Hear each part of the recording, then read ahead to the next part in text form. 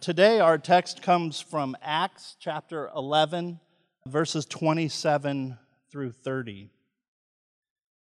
Now, in these days, prophets came down from Jerusalem to Antioch, and one of them, named Agabus, stood up and foretold by the Spirit that there would be a great famine over all the world. This took place in the days of Claudius. So the disciples determined, everyone according to his ability, to send relief to the brothers living in Judea. And they did so, sending it to the elders by the hand of Barnabas and Saul. The word of the Lord. Let's pray. Heavenly Father, we thank you for your word. We thank you for the truth of it. Lord, we thank you for the spiritual gifts that you have given to each of us. Lord, we confess that the gifts are a mystery, that your Spirit empowering us to do things beyond our own ability, both natural and supernatural, are sometimes even scary to us. But always, Lord, we are grateful that you are with us, that you are empowering us. And in that vein, Lord, I pray that as Ryan exercises his gift of teaching this morning, I pray, Lord, that his words would permeate our hearts and our minds, that your Spirit would illuminate them, that you would give us eyes to see and ears to hear, that we would leave here transformed. We pray this in Jesus' name. Amen. We're in a series of messages that we're calling As You Go. And the impetus for this is out of the Great Commission, which when you read it in the original language, it says, as you go, make disciples. And what we see happening in the book of Acts is as the apostles and disciples are going, being led by the Spirit, they make disciples. And there's some everyday, ordinary parts of life that are involved in the book of Acts. It's not all supernatural and it's not all mundane either. It's just life happening and the gospel advancing.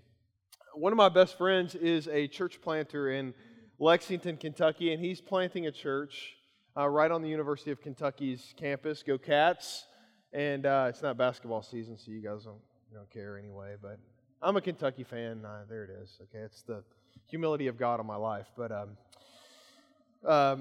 anyway, he planted this church several years ago, and about a year ago, another church came along with them, and they merged. And so now they have this situation where it's like a two-pastor kind of church. There's a co-pastor situation there. One Andrew, one Kurt, and Kurt has a more expressive, charismatic bent. Okay, you following me? And then Andrew he expresses the charisma of the Spirit in just a different way, a unique way, not quite as expressive as Kurt. And so he overheard this conversation happening at a coffee shop in downtown Lexington one day, and they get all these college kids that come through, and this particular kid had come out of a charismatic, Pentecostal church, and he was talking to his parents on the phone at the coffee shop, and Andrew overhears it, and he goes, "No, Mom and Dad, I'm going to this new church. It's called Commonwealth City Church, and yeah, it's kind of a Baptist church, but get this, one of the pastors is actually down with the Holy Spirit." And my friend is listening to this, and he's thinking on the inside, I'm the one that's not down with the Holy Spirit? I mean, come on, right? It's funny, I get a chuckle, but the Holy Spirit, that's what we're after today. Because we won't be down with the Holy Ghost, right? So if you've got a Bible, I want you to open up to Acts chapter 1. Acts chapter 1. This week I was talking to Roman, who's my 4-year-old, and he was trying to I asked him who God was. We were grilling out back, and he said, God the Father, God the Son, and God the Ghost. It was good. So Acts chapter 1, the reason I want to start here is I want you and myself to see what's going on in the book of Acts. Now, the book of Acts is part of a 2-part volume that this Gentile doctor named Luke wrote. He wrote the book of Luke, which is an account of the life and works of Jesus with his disciples.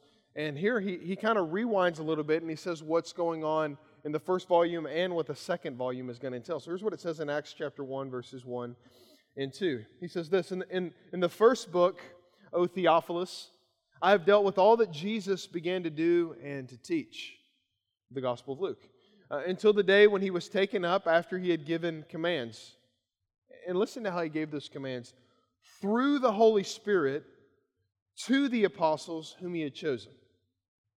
So he's setting the book of Acts up like this, saying, hey, look, this is where I left off, and here's where we're picking up. He's picking up with the apostles and disciples being led by the Holy Spirit, and the church finding its foundation and birth in light of that. Now, so who has the Holy Spirit is the question. On Ephesians chapter 1, verse 13, the Scriptures tell us that anyone who believes in Jesus is sealed with the promised Holy Spirit. Now, we're at kind of the crux of when this is beginning to happen in the book of Acts. And anyone who has the Spirit, the Scriptures then show, receive gifts of the Spirit. So here's where I want to go today with this kind of bizarre passage of Scripture. So I was looking at the story of Agabus, and it just didn't let me go. We got to do something with the gifts of the Spirit, the ones that even don't make sense to us, right? We got to delve in, we got to see what the Word says, and we got to trust God. So here's the big idea of where we're going today. The Spirit gives gifts that build up and unify the fractured people of God. Let me say that one more time. The Spirit gives gifts that build up and unify the fractured people of God. So let's dig in. The first point is this. The people of God are fractured. If we were to go back into Genesis chapter 11, well, Genesis 3, you see the fracture of the fall when man rebels against God. But it becomes really apparent through the pages of Genesis. Genesis 11, there's this instance of in the city of Babel where the brokenness of the people of God is really revealed in a corporate setting. I mean, so you've got this brokenness revealed where the people of God begin to make a way to kind of build themselves to God by themselves. Genesis 11:4 says this. Here was the mantra of these people. Let us make a name for ourselves. Think about that.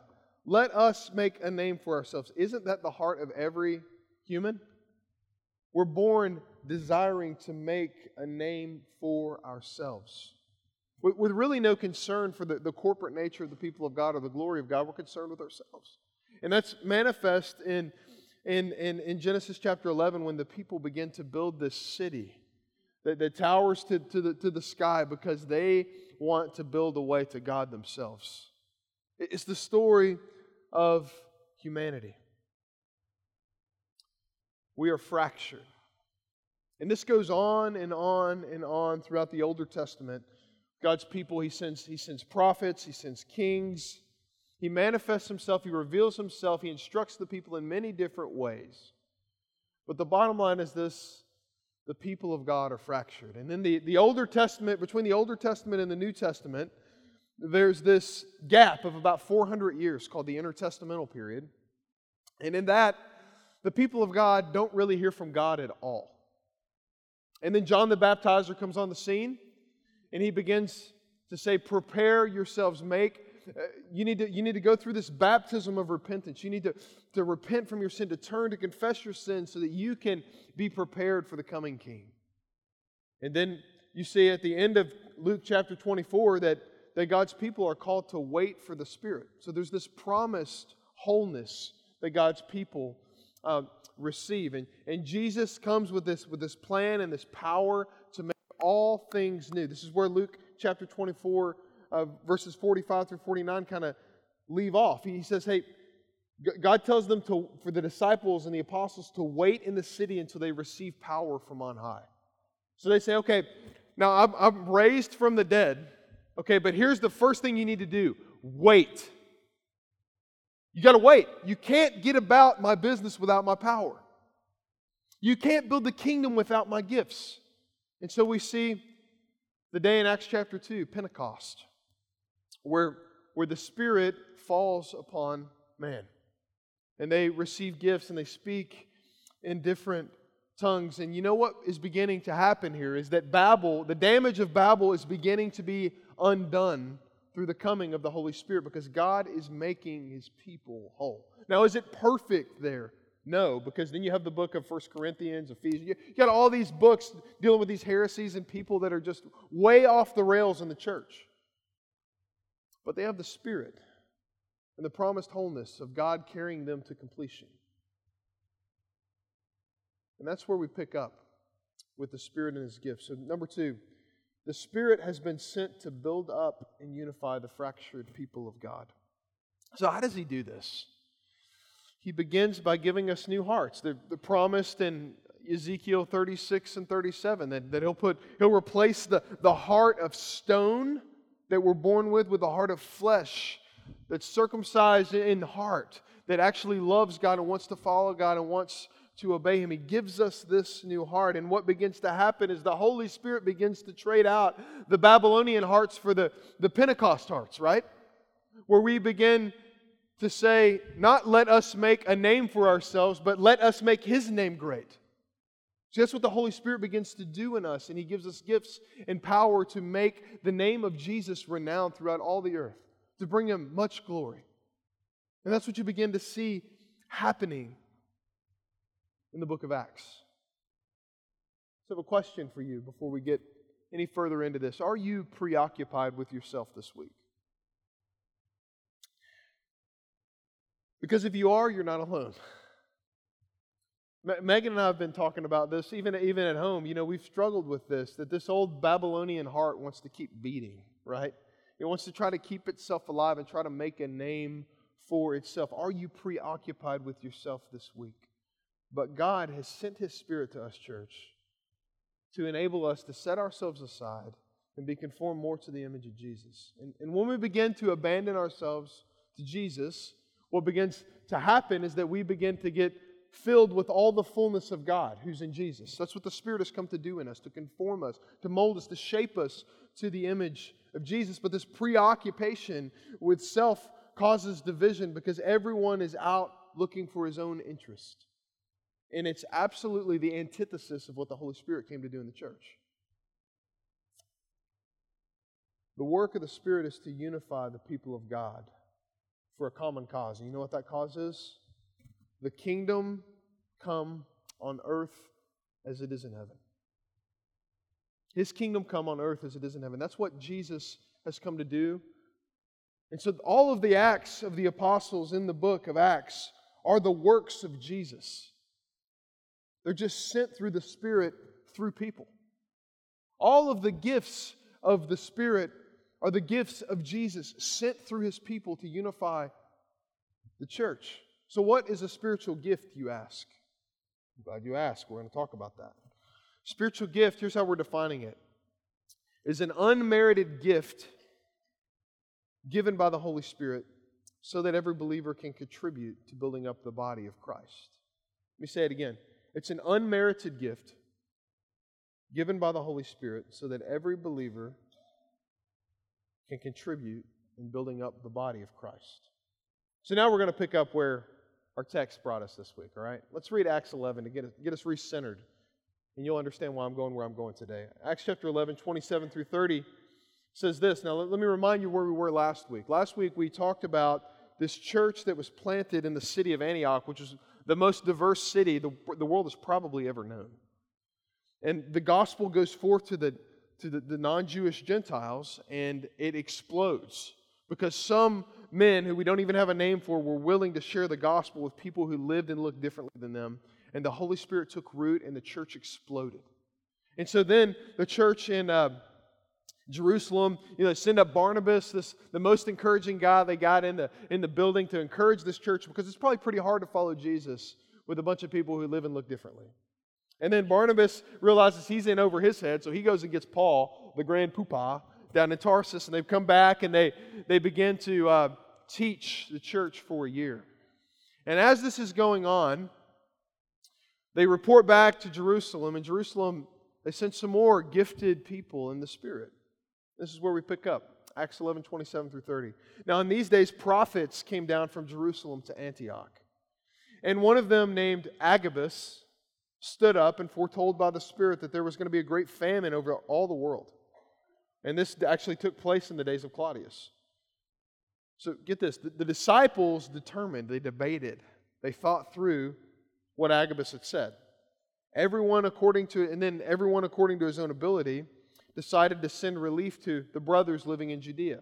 And they did so, sending it to the elders by the hands of Barnabas and Saul. So there's this prophecy that takes place, and it's a prophecy of the Holy Spirit, right? It's not, this guy doesn't have, he's not serving in the office of prophet. He's not Isaiah.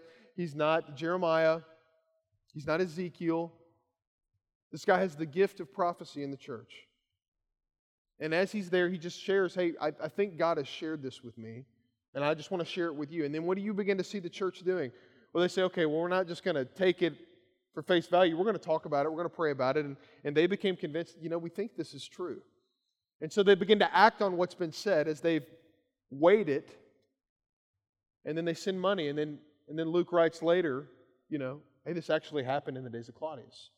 And so my question as I read this is, what do I do with this? It makes me uncomfortable to talk about prophecy.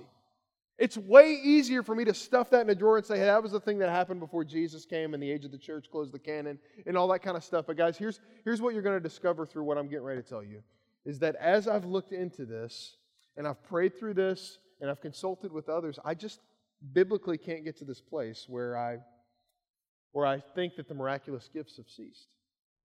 I think they look differently, but I don't think that we can say that they've ceased. Now, maybe some of you have a high opinion on this. That's okay. This is one of those things that we would call a tertiary issue. It's not a deal breaker that splits a church or anything like that. But what I want to do right now is I want to unpack this for you. And my purpose in doing this is because I just want to see the church live in all of its fullness. And I pray that you do too. So, here's what we begin to see with what Jesus does when He sends His Spirit, is the Spirit gives gifts. Now, how we define spiritual gifts is that it's an unmerited gift that the Holy Spirit gives to you. So I think a lot of times we in the church tend to look at spiritual gifts like, hey, I'm good at this, so it must be a gift, right? I'm good at this. I became a Christian. I've been good with numbers. I've done this. I've got the gift of administration. Well, maybe that's the case. Maybe it's not. Maybe it's possible that God gives gifts to His church that they didn't have before to build up the body. And let me just share this. My son, he likes to build Lego sets. And when he builds Lego sets, if he does it all by himself, we get to the end of it and there's like 40 pieces left. And he thinks he's finished, right? He's like, hey, look, I'm finished, right? And I'm like, I'm pretty sure the guy that designed the Lego set thought that those 40 pieces should go, on the dinosaur that you just built, right? He's like, it looks fine to me. Here's what we've done in the church, guys, is we've taken the parts of the body that don't fit in and we can't explain real well, and they're the extra pieces that get shoved in the drawer. And the danger of this is that we are not built up as the body of Christ as we could be. Here's what I've been convinced of as I've thought through this and I've prayed through this, is that there are no extra pieces in the economy of God's body. Amen? There's no extra pieces. And so we've got to figure out as a church what it looks like to biblically express ourselves so that Jesus can get the most glory through how we live as the family of God. So let's dig in. Ephesians chapter 4. We're going to look at, starting in verse 4, we're going to kind of go through verse 16 here. And I want you to see how the gifts are kind of bestowed here. There's some other passages in the Scripture, 1 Corinthians 12 through 14 we'll look at a little bit today. And then there's also Romans chapter 12 that talks about giving the gifts of the Spirit. So there's lots of different places where we look at this. And I'm not convinced that even the gifts of the Spirit that are announced in the Scriptures are exhaustive. You don't really see anywhere where it's like, hey, these are the only gifts of the Spirit. You don't see that, but we get a good picture of how the gifts of the Spirit operate and what they are. So Paul says this in Ephesians chapter 4. He says, there's one body and there's one Spirit. Just as you were called to one hope that belongs to your call, one Lord, one faith, one baptism. One God and Father over all, who is over all and through all and in all. But grace was given to each one of us according to the measure of Christ's gift. Therefore it says, when He ascended on high, He led a host of captives and He gave gifts to men. He gave the apostles, He gave the prophets, the evangelists, the shepherds, the teachers, to equip the saints for the work of ministry, for the building up of the body of Christ. That's the purpose of the gifts. Until we all attain to the unity of the faith and the knowledge of the Son of God, to mature manhood. So what's he saying there? Okay, the gifts are given so that we can grow and be built up in Christ until Jesus returns. Because we're not going to reach maturity until we go to be with Jesus or Jesus comes to be with us, right? We're a work in progress. We are maturing. We are being conformed to the image of God. We are being sanctified. So he gives these gifts for that purpose. And so that we may no longer be children, tossed to and fro by the waves and carried about by every wind of doctrine, by human cunning, by craftiness and evil and deceitful schemes. Rather, speaking the truth in love, this is what Gordon talked about in his prayer, love, infusing all of the gifts of the Spirit, and it's kind of the glue that holds the gifts of the Spirit together in the body. In love, we are to grow up in every way into Him who is the head, into Christ, from whom the whole body, joined and held together by every joint with which it is equipped, when each part is working properly, makes the body grow so that it builds itself up in love.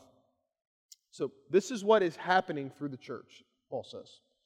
And he talks about some specific gifts here. It's not an exhaustive list. He talks about some gifts of the Word and how leaders in the church are to use those gifts to build up the body, to equip the saints for the work of ministry.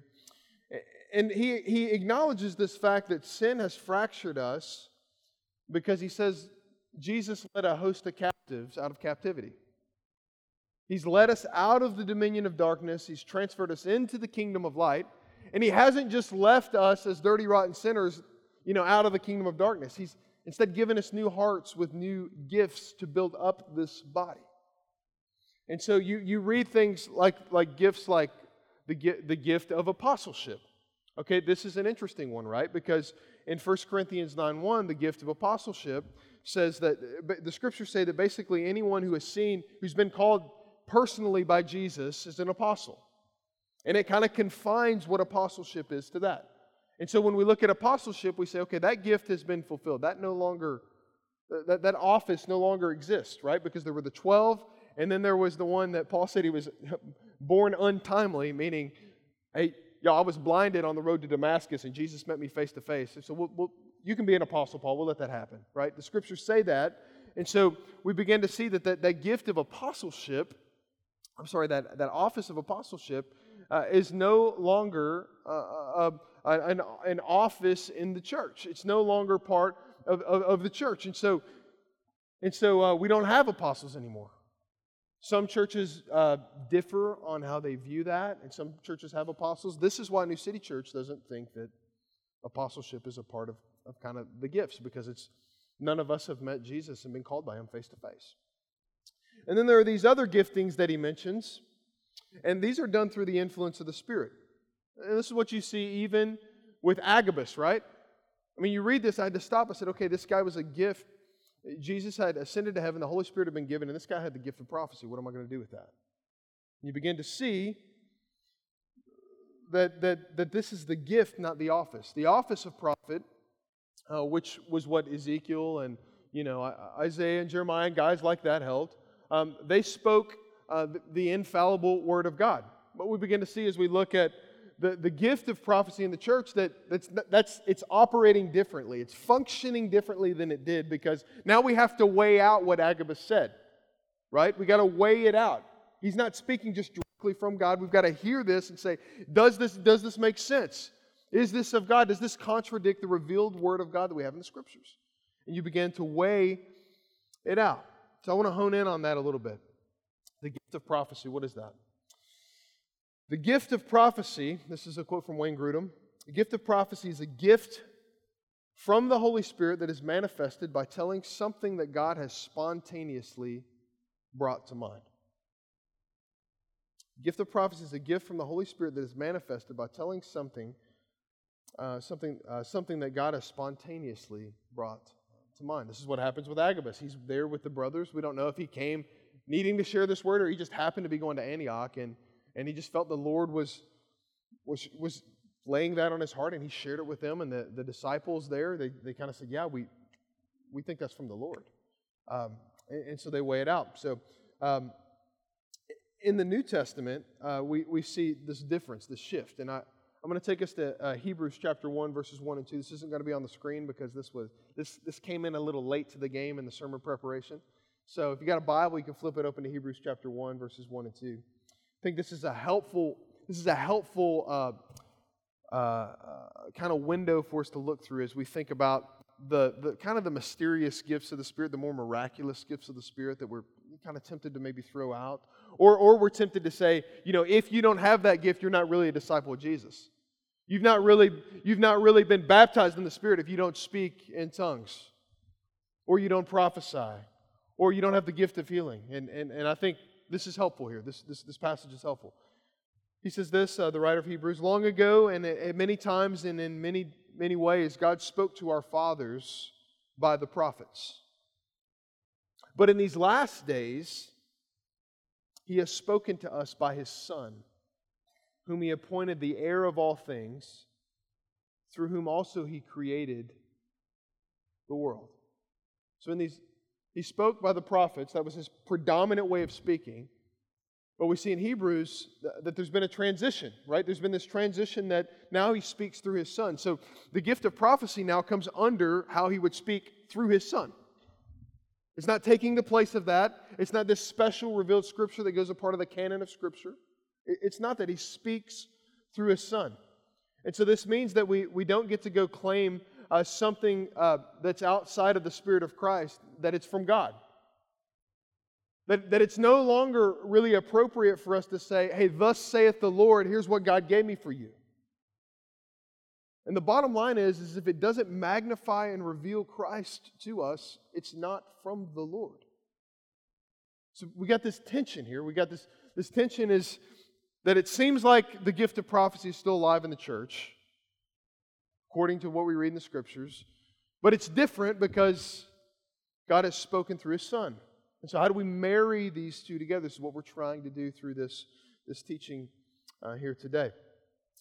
This could mean, simply something that could be extra, such as like a prosperity gospel, which says that the way that God loves me and favoring me means that I become very wealthy, and that's how I know God's favor is on my life. But we look at that, and that doesn't magnify Christ, because the life that Jesus led was a man of poverty. He was stricken, he was beaten, he was a man of sorrows. He didn't have a place to lay his head. It's not congruent with what is revealed about Jesus. It's a false prophecy. John Calvin says this in the Institutes of the Christian Religion. He says this about prophecy. But in promising it, meaning the Holy Spirit, of what sort did He declare His Spirit would be? One that would speak not from Himself, but would suggest to and instill into their minds what He had handed them through the Word. And he quotes John 16. We'll look at that in just a second. Therefore, the Spirit promised to us has not the task of inventing new and unheard of revelations, or of forging a new kind of doctrine to lead us away from the received doctrine of the gospel, but rather it's of sealing our minds with that very doctrine which is commended by the gospel.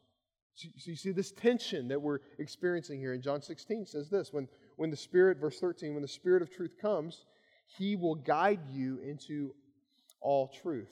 For He will not speak of His own authority, but whatever He hears He will speak, and He will declare to you the things that are to come. He will glorify Me, for He will take what is mine and declare it to you. All that the Father has is mine. Therefore I said that He will take what is mine and declare it to you. So I've written just a quick couple sentences here. I want to read this to you to clarify what I'm talking about, because I know it might be confusing to you, because it's been confusing to me. If you go to that next slide there. The office of prophet is fulfilled in Christ. That's what Hebrews 1 tells us. It's no longer a thing. The gift of prophecy does not carry the same weight as it did before Christ came. People are fallible. Their prophecies can be fallible as well. Using the words, thus saith the Lord, or to speak in the first person as God, would presume upon their position in light of Jesus as the true prophet. You see the difference in what we're talking about here. So in light of that, here's what I want to say. I believe that the gift of prophecy will remain useful to the church until Christ returns. I have no reason to look at the Scriptures and to think any differently. With those guardrails, with those guidelines, that it magnifies Christ, it doesn't add to the canon of Scripture, and it's weighed out by others, right? It's useful. God still speaks to His people. There's just the chance that you've misheard God speak, right? God still speaks to us. There's some people that have a theology that say that these gifts have ceased. And here's where they come from. It's 1 Corinthians chapter 13 predominantly. The Scriptures say this: love never ends. As for prophecies, they'll pass away. As for tongues, they will cease. As for knowledge, it will pass away. That's where they stop right there. The Scriptures say that they'll cease. Okay, but when we read the context of it, here's what it says. For we know in part and we prophesy in part, but when the perfect comes, the partial will pass away. So what is the perfect? The perfect is when Jesus comes. When this was written, had Jesus come for the first time? Yes. So when is the perfect? When Jesus comes a second time, right? That's when the perfect is. So until then, he goes on to say, when I was a child, I spoke like a child. When I thought like a child, I reasoned like a child. When I became a man, I gave up childish ways. For now we see in a mirror dimly, but then face to face. Now in part, then I shall know fully, even as I have been fully known. What he's saying is we don't know everything.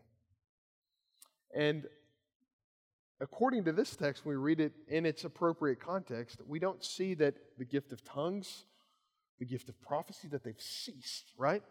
That makes us a little squirrely as Presbyterians, right? It does. And for those of you that come from a Pentecostal or a charismatic bent, it makes you a little happy to hear this guy is down with the Holy Spirit, right? Now, if we're going to be the church, guys, we've got to let the Scriptures guide our doctrine, not our experience.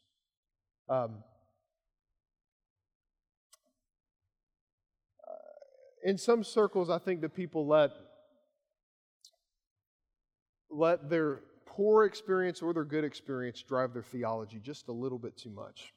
You know, I've been in this camp personally before that have said, hey, the Spirit, the miraculous gifts of the Spirit, they're ceased. They're all phony. They're all a bunch of baloney. And let me tell you why I was there. It wasn't from anything that I read in here. It was from an experience that I had when I was a senior in high school. I went to this church in Kentucky, and I was there with my youth group, and someone came up to me and tried to, what's called slay me in the Spirit, to kind of press me down so that I kind of signify being overwhelmed by the Spirit. And I'm sure that maybe that's happened to some people and that's been really authentic and that's been real. It wasn't for me. And so what I saw was someone trying to strong-arm their theology on top of me that I was not coming along with. And then I began to believe, as I talked to these people, they began to tell me that, okay, you're not really born again of the Spirit. You don't have the gift of the Spirit because these things aren't a part of your life. And so I said, you know what, that's it, I'm done. I'm done. I'm throwing it out. I'm done with this. And that was the way I lived for a few years. Do the gifts function differently than they did in the apostolic age? I mean, it seems like it, right? It seems like we're not seeing tons of healing, at least in North America. We're not seeing people raised from the dead, right? And it seems like it, but I can't stand on Scripture and tell you for sure that it is, right? And I can't stand on Scripture and tell you that the gifts are gone. So we walk this out. I think sometimes we can let our experience drive our theology positively, meaning, man, I had this great experience. I was at this conference. This song was singing. I mean, you know, we were singing the chorus. It felt like, you know, we were just. It was amazing. You know, everybody was singing. It was beautiful, and I just want to recreate that experience. And if I can't get that experience, then God must not be in it. That's a lot of evangelicalism in Atlanta. Okay. It's founded on experience. Do our feelings come along with our theology? Absolutely, but they don't drive it. Or negatively, I had this really bad experience, like what I just told you, where someone tried to speak a word over me and it wasn't true and said, I've thrown the whole thing out. And so that's my theology now. Both of these options are very dangerous because they neglect the revealed will of God in the Scriptures. And they only focus on that. And so what we've got to what we've got to do, part of what God wants to do in unifying us, and I think I can say this with confidence, is that we have a tendency to be, how do I say this, theological snobs, right? Let's let that sit. We have a tendency to think it's my way or the highway on things that are not, frankly, 100% clear in the Scriptures. I mean, there are some things that are, but we're talking about things that aren't really 100% clear. And we die on those stakes. And in our tribe, as a church, I think there's this real danger to drift toward theological snobbery. And I would say even in how we see the gifts of the Spirit, it's an issue that divides the church probably even more than race. And you think about this, and a lot of times we're letting our experience drive our theology. So the question that we have to ask ourselves today is this: is there any expression of my theology that's theological snobbery? That's better than others? Oh, and you know this is the case because when you hear someone talking, you just kind of look down your nose and you think, what a joker. You know, you just look down at people that are followers of Jesus and walking with Jesus because they see it a little differently than you. And God has given the gifts of the Holy Spirit to root that out in our lives. You know, there's this tendency to say I'm better than you because I know the Bible, or I worship a certain way, or because I speak in tongues, or I raise my hands, or whatever it would be for you. Or maybe it's, you know, I have the voice of 1,000 angels like Brandon Dean. You know, whatever it would be. There's this tendency to think that I'm better than you because I'm gifted differently than you, and your gifts are illegitimate. As my friend Leon says, who's a pastor down in Atlanta, who's one of the guys responsible for us being in Atlanta, he says, you know, he describes himself as a presbymatic. Okay? You get what I'm saying? A Presbyterian and a charismatic kind of jammed together. Presbymatic. He says, you know, here's the deal. He says, all my Presbyterian friends, you need to get excited about what you know. And then all my charismatic friends, you need to know why you're excited. And he says, this is what it's like to let the Spirit live in the body.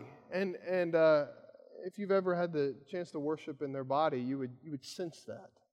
And it's this beautiful thing. So church, is it possible for us to have a robust theology and a joyful expression of that theology? Absolutely. Absolutely. You know what it takes?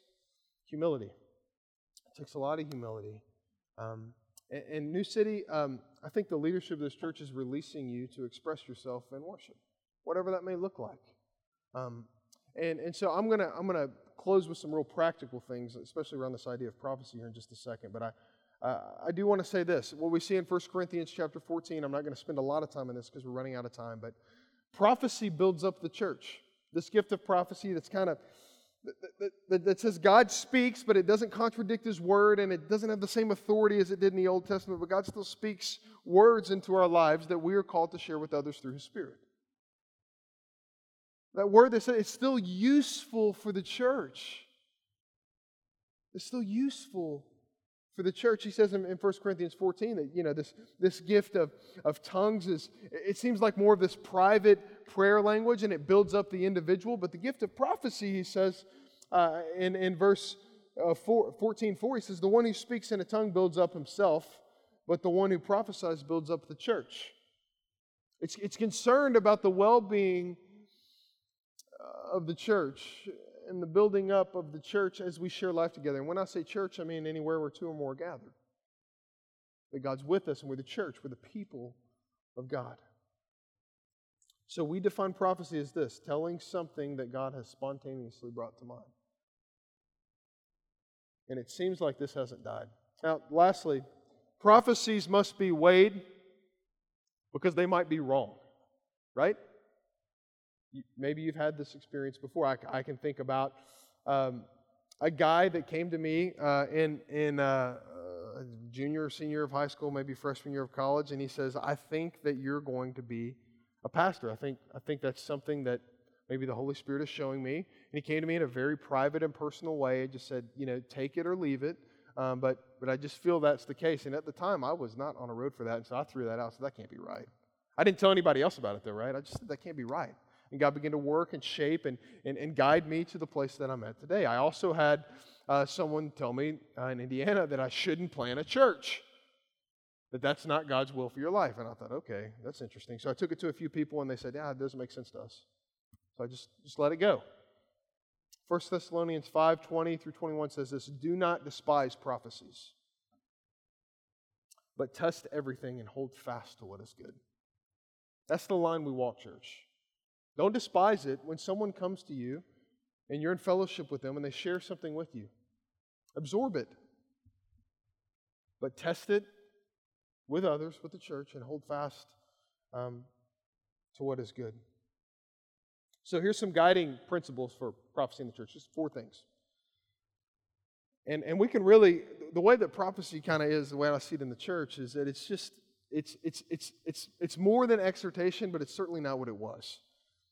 The questions that we can ask if someone says that they have a word for us in a small group that we're having or something like that, and I would just say this, I'm just going to, if the miraculous gifts such as tongues or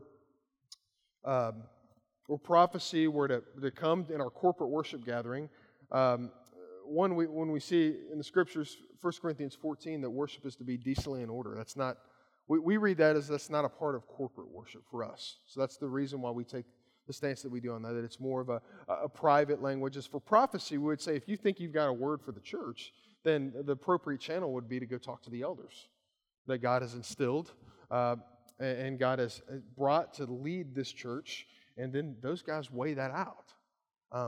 But it's not something you just blurt out, because worship is supposed to be decently and in order, as the Scriptures say. And so that's what we strive to do, is to be led by the Spirit, but to have order to the worship that we do. So kind of the guiding principles for this, I think, are this. Does this word that I've received, does it edify? Does it build up the church? If it doesn't build up the church, then it's not from God. Because the Scriptures say that prophecy builds up the church. Secondly, does this word agree with Scripture? For instance, I had someone tell me, okay, I know when Jesus is going to come back. I read this. I said, you don't even have to tell me the book. I know you're lying. Why? Because the Scriptures say that no one knows the time. No one knows the day. No one knows the hour. I wasn't trying to be a jerk, but it's just, why even? It's not from God. Do others agree this word is from God? It's where you weigh it out, the 1 Thessalonians 5. And fourthly, was this word presented with humility? So that guy that came up to me and he said, hey man, I don't know. I just think that God might be calling you into ministry to preach. He came to me humbly and I kind of tucked it away, kind of threw it aside, but I remember it now. It kind of makes sense. And I probably should be a little bit more apt to listen to people when they come to me, right? So I want to close just by saying this. The Spirit gives gifts that build up and unify the fractured people of God. And we desperately need to be unified because we are fractured from the fall. And the Holy Spirit has come to make us whole. And there are no extra pieces, church. Let's pray. Father, we thank you for your body, for your Spirit. We thank you for your word that guides us. It keeps us out of danger, God. And we thank you that the Holy Spirit has power and that you have gifted us in an unmerited fashion to build up your body because you love it so much. And so, Lord, I just even begin to wonder what might it look like for us to care about the church, in just different parts of Lawrenceville, different parts of Gwinnett, different parts of Atlanta, different parts of the United States, different parts of the world. As we saw the prophet Agabus coming from Jerusalem and the Jerusalem church thinking about the Antioch church and the Antioch church caring for the church in Judea, what would that look like for us? If we began to see the church and the gifts of the church from a big C perspective. That you love your people and you've come to make them whole. So Jesus, lead us deeper into that today. So in Jesus' name we pray. Amen.